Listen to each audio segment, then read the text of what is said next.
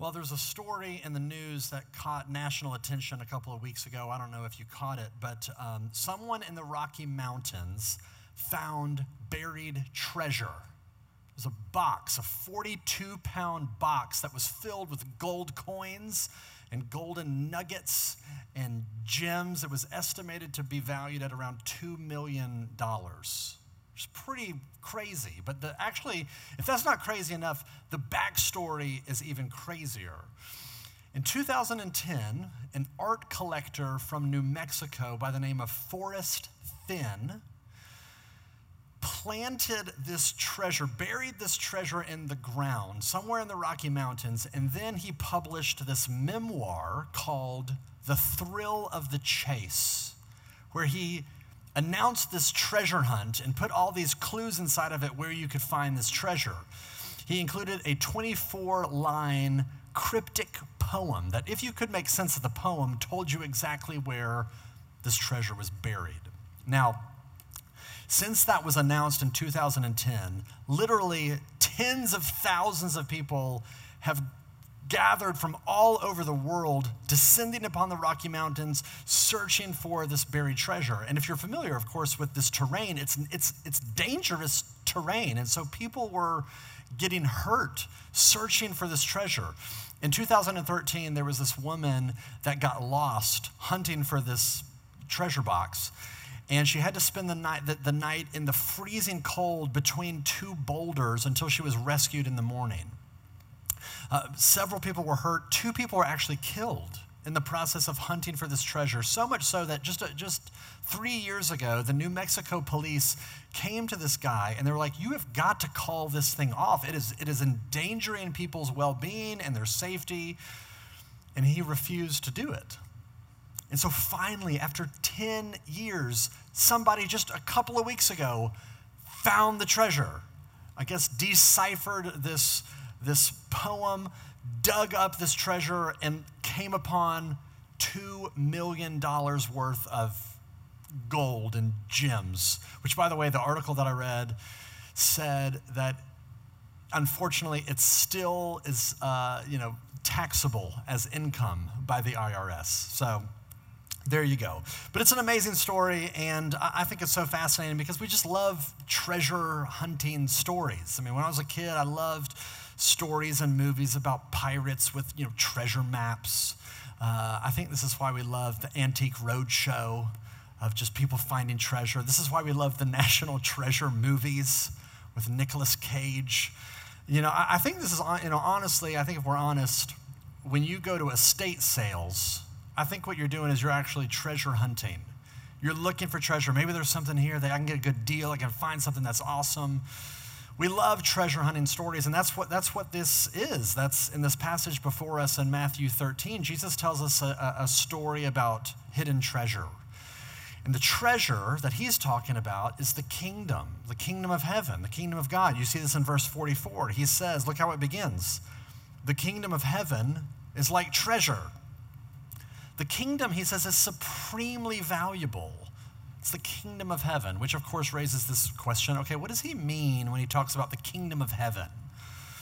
Well, the kingdom of heaven, the kingdom of God is the Bible's way of talking about God's rule as king, his redemptive rule, that when he sets up shop and governs an individual person, it's that the kingdom has come over that person's life. And as Christians, we pray and we labor for God to set up shop as king, not just over our individual hearts, but also over our city, also over our country, over the whole world. This is why Christians pray for God's will to be done on earth as it is in heaven.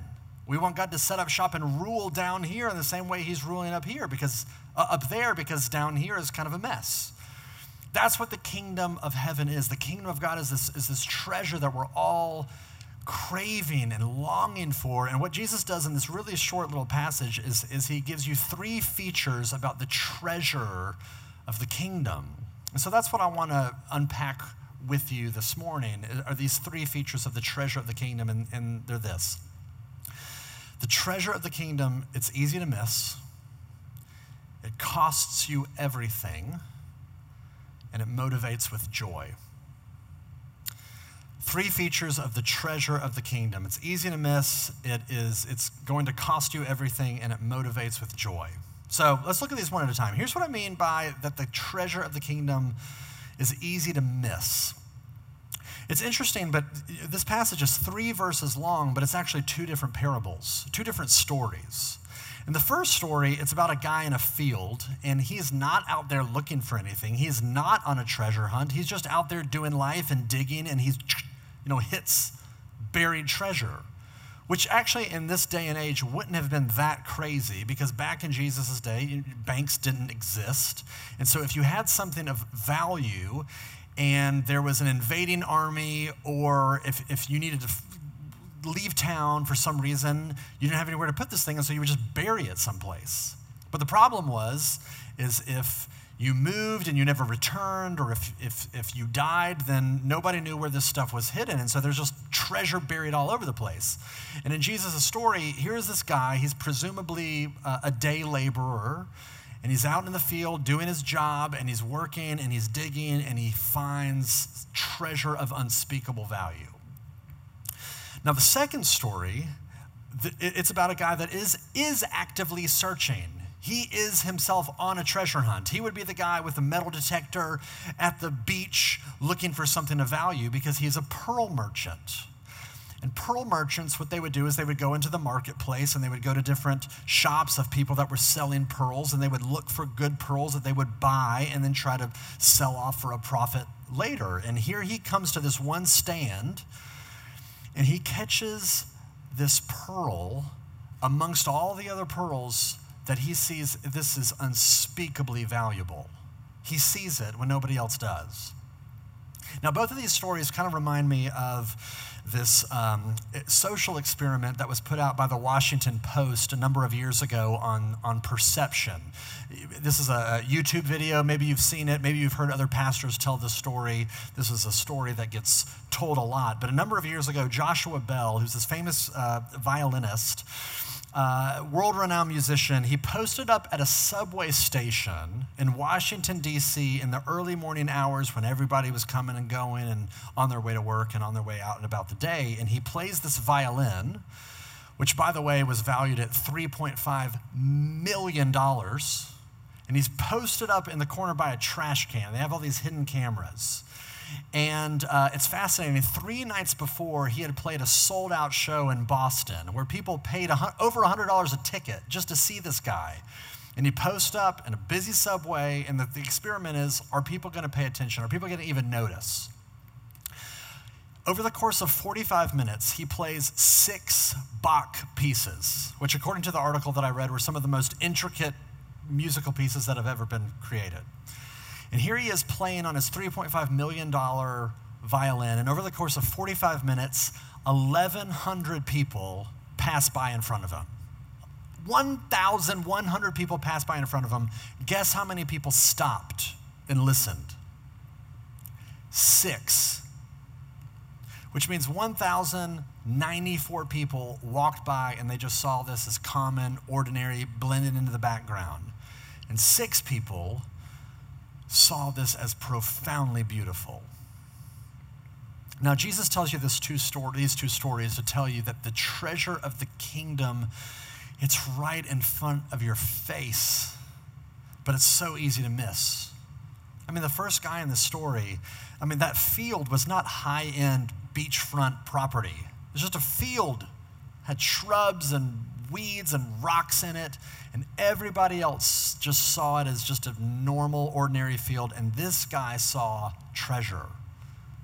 In the second story, you have this invaluable pearl, and it's right there on display. Hundreds of other shoppers would have seen it, and they would just glossed right over it and passed over it. They saw it as common, ordinary. One guy saw it as priceless.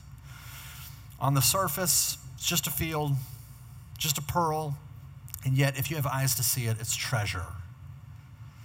And here's what Jesus is doing. I think he's saying, I want you to think about who I am. Think about who Jesus is.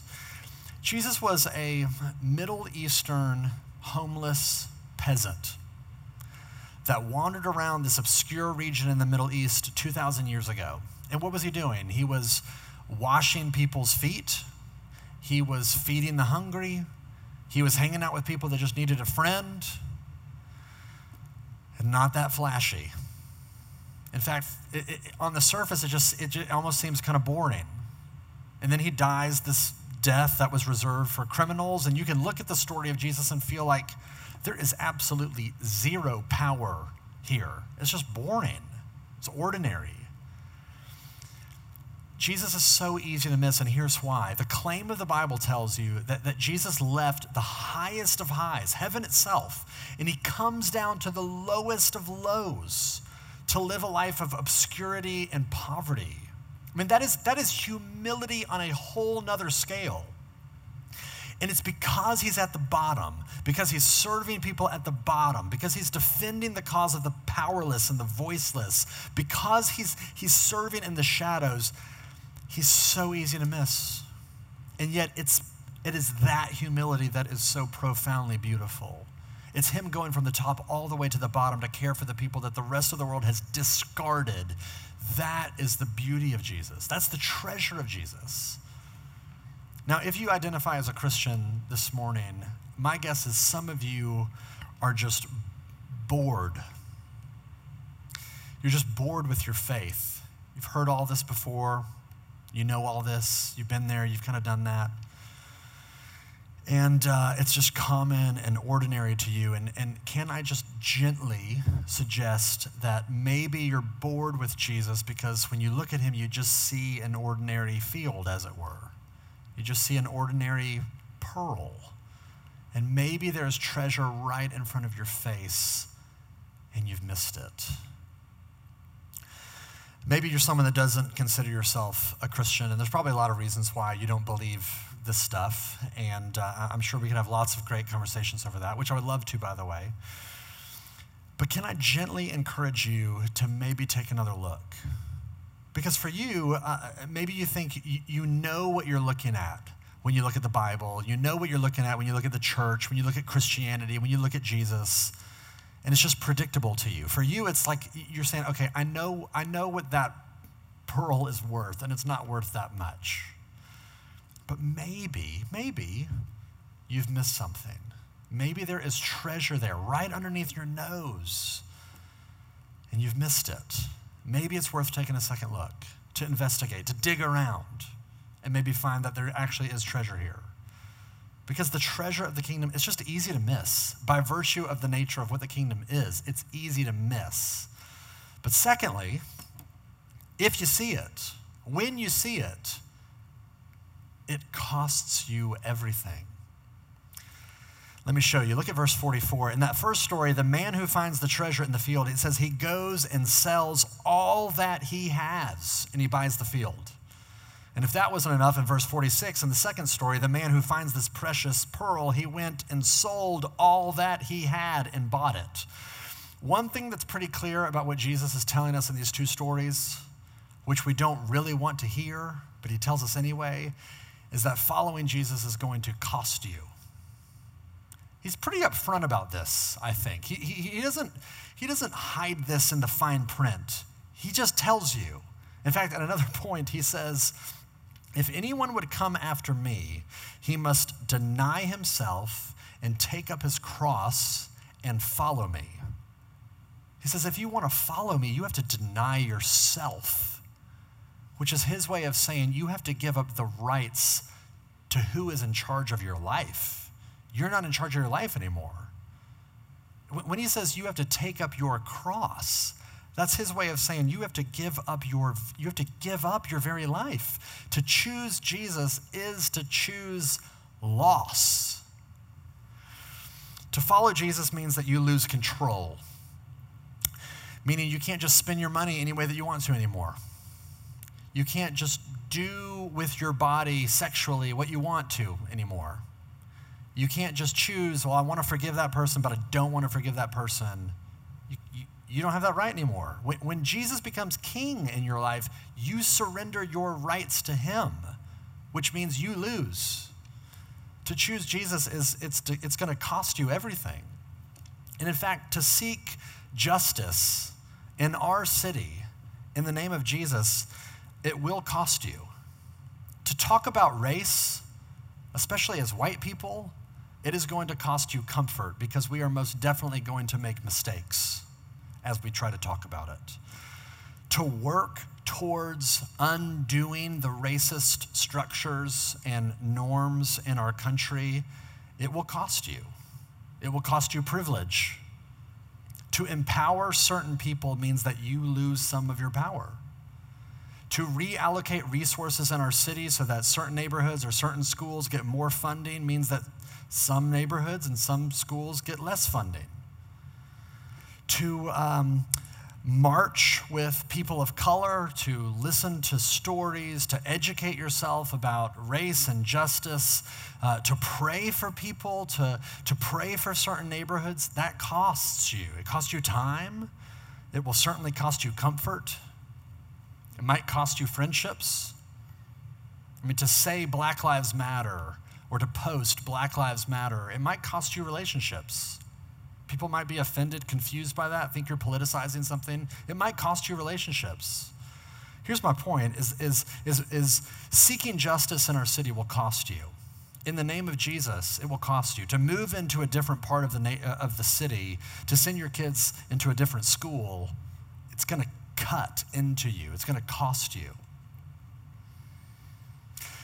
But also think about this. To identify as a Bible-believing Christian in Midtown, that's going to cost you. I mean, there are going to be really, really smart people that think that you have committed intellectual suicide. There are going to be really compassionate, kind people that think that you're a bigot. To identify with Jesus in Midtown Memphis is going to cost you social capital. Progressives will think that you're a closed-minded bigot, and conservatives will think that you're a brainwashed socialist. You lose both ways. It's going to cost you to identify with Jesus. It will cost you to do justice and to love mercy and to walk humbly with our God. Now, you may not be a Christian and you're hearing this and you're like, whoa, that sounds extreme. That sounds crazy. Like, this is like the crazy fundamentalist cult stuff. Following Jesus is going to cost you everything. And maybe your instinct is, okay, I'm cool with Jesus saying we should love our neighbor and care for the poor, but you got to take all this stuff in moderation. You got to be moderate with even this Jesus stuff. You can't get too radical with this stuff. That's a fair point. Here's my response. I don't think anybody lives in moderation. Everyone does what these men in these parables are doing. We wake up every day and we make sacrifices for what we think is supremely beautiful, valuable to us. We gladly, whatever it is that we treasure, we gladly give up things for that thing. For example, I heard this example from another pastor named Brian Habig, but he tells this example, which, think about it in your own life. Maybe for some of you, you love sleep. You love to sleep. In fact, coming out of college ministry, which Catherine and I have been doing for the past 11 years, we have known some students that can sleep till 2 p.m., 3 p.m., 4 p.m., no phasing them at all, just sleeping through the day, no problem. And yet, for some of these people, maybe for some of you who love sleep, maybe you graduated, you got married, and you had a kid. And the child is up all throughout the night, crying, screaming, hungry, and now your sleep, your precious sleep, is getting cut into so that you can feed and take care of this baby. And we've seen some of you. You're out walking around the grocery store like you came out of combat, like you're a zombie emerging from the apocalypse. What has happened? Well, you loved sleep, but here's this thing that came along that you found so much more valuable. Your child and that child's needs were so much more valuable to you that sleep became expendable. Whatever you treasure, you will sacrifice for. If you treasure having your body in a certain shape or in a certain size, you will sacrifice carbs, you'll sacrifice calories, you will get up and you'll sacrifice energy and sweat and time to go to the gym or go on runs to get the thing you treasure. If you love being trendy, you will sacrifice money on cool clothes and nice haircuts and expensive jewelry and cool gadgets. I mean, if you treasure your work, you will sacrifice rest, you'll sacrifice hobbies, you'll sacrifice relationships, maybe even your own family. The point is, we wake up every day willing to give up anything to get the thing that we treasure, what we love. Sacrificing for what we love isn't radical, it isn't crazy, it's just the necessity of love. It's what love demands. The kingdom is the treasure that will cost you. It'll cost you everything. But here's the question, why in the world would you give up everything for the sake of the kingdom? Well, here's the last thing you have to see. It's because the treasure of the kingdom motivates you with joy. That's the only reason why you would give up everything. Unless it taps into your heart and you find it beautiful. Look at the first story again. When that man finds the treasure hidden in the field, look at what he does. It says in verse 44, then in his joy, he goes and he sells all that he has and he buys that field. He finds that treasure and he does a quick cost-benefit analysis, and here's what he comes to. He says, okay, what I'm going to lose here, which is basically everything that I own, it is not even comparable to what I'm going to get. And so I will joyfully give it all away so that I can have that. I mean, just think about it. If you were to come upon a field, and in that field was an oil well that was generating millions and millions of dollars of income for you, and that field was for sale, only that field, the price tag of that field cost you everything that you owned, every asset, every article of clothing, every piece of furniture, everything in your pantry. I mean, it's a no-brainer. What you give up to get doesn't even compare because you get it all back anyway. You get it all back and then 100 times more than that. It's not even a sacrifice when you put it in perspective. Jesus wants you to see that the kingdom of God is incomparable in worth. He wants you to see in the kingdom, you are promised eternal communion with God himself, which is what all of our souls are desperately craving. And not only that, on top of that, we are promised resurrection, new bodies. We're promised a healed and renewed world where there is no more racial injustice. There is no more COVID-19. We're promised forgiveness and acceptance and righteousness and glorification and eternal communion with God's people forever. Jesus wants you to see the breathtaking beauty of the kingdom of God and then out of joy, realize this is so much better than anything that I have. It's worth giving it all away. Here's the thing. God doesn't just want to give you religious busy work. He's not interested in you just going to more meetings. You're too busy. You've got enough stuff to do already. What he is after is he's after your joy. He wants you to see something of incomparable value and for it to tap into your deepest loves and your deepest heart. You know, it's fascinating. Did you know that Jesus was driven by the same motivation that he's trying to drive you by? It's by joy.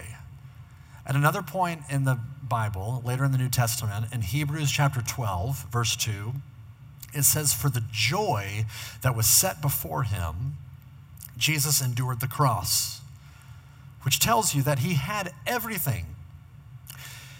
God of gods, Son of God, has all the resources in heaven and on earth, and he has it all, and yet at the cross, out of joy, he sells it all. He gets rid of it all. He trades in applause for shame.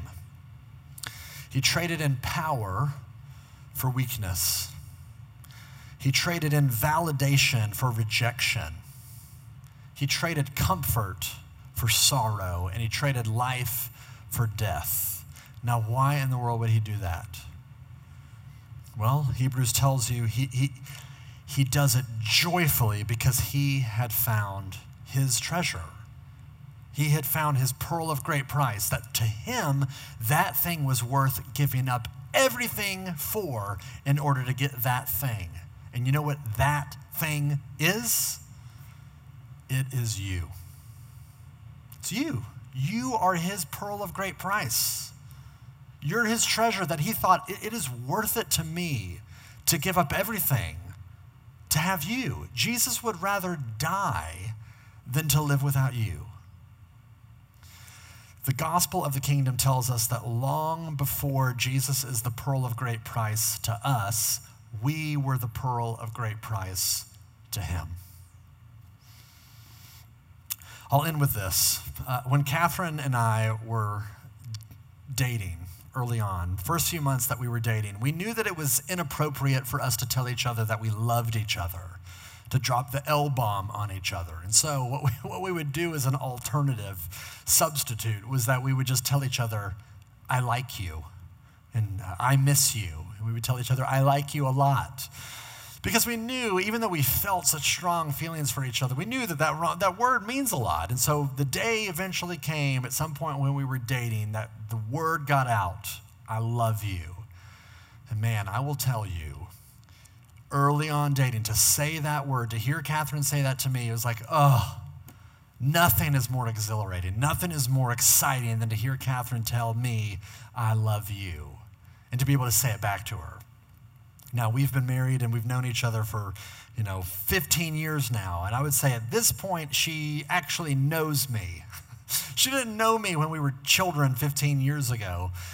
So when she tells me that she loves me now, I will tell you, it's not exhilarating, but it is so much more rich to me. It's so much more meaningful. Because she actually knows me now. She knows how selfish I am. She knows how resentful I can be. She knows how angry I can be. She knows the hidden evils of my heart. And for her to look at me and see me for the depths of who I am and still say, I love you, I am sticking with you, that is profoundly meaningful.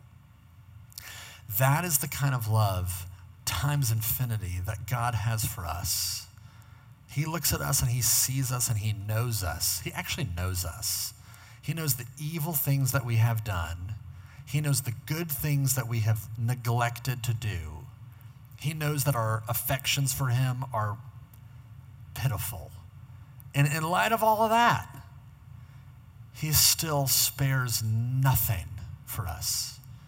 He gives it all up just to get us. That's the kind of love that he has for us. Now, if you see that, why would you not give up your comfort? Why would you not give up your security? Why would you not give up your very life for him? Because if you have him, you have everything. You can give up everything that this world has to offer, and if you have him, you have everything. And if you have everything that the world has to offer and you don't have him, you got nothing. He is the great treasure. My invitation for you this morning is to see the great love that he has for you and then to joyfully start taking risks. Joyfully start to give up your comfort, your security, your privilege, your power, your money, your time, your very life, because he is worth it. Amen. Let me pray. Father, give us eyes to see what is so easy to miss. An invisible God, yet that has all of the meaning of this life. A God that offers us communion with yourself. Give us eyes to see it, and give us hearts that are deepened and expanded, that we might find you to be treasure. And out of love and joy for you, gladly give it all away for you, for your name's sake. And it's in your name that we pray. Amen.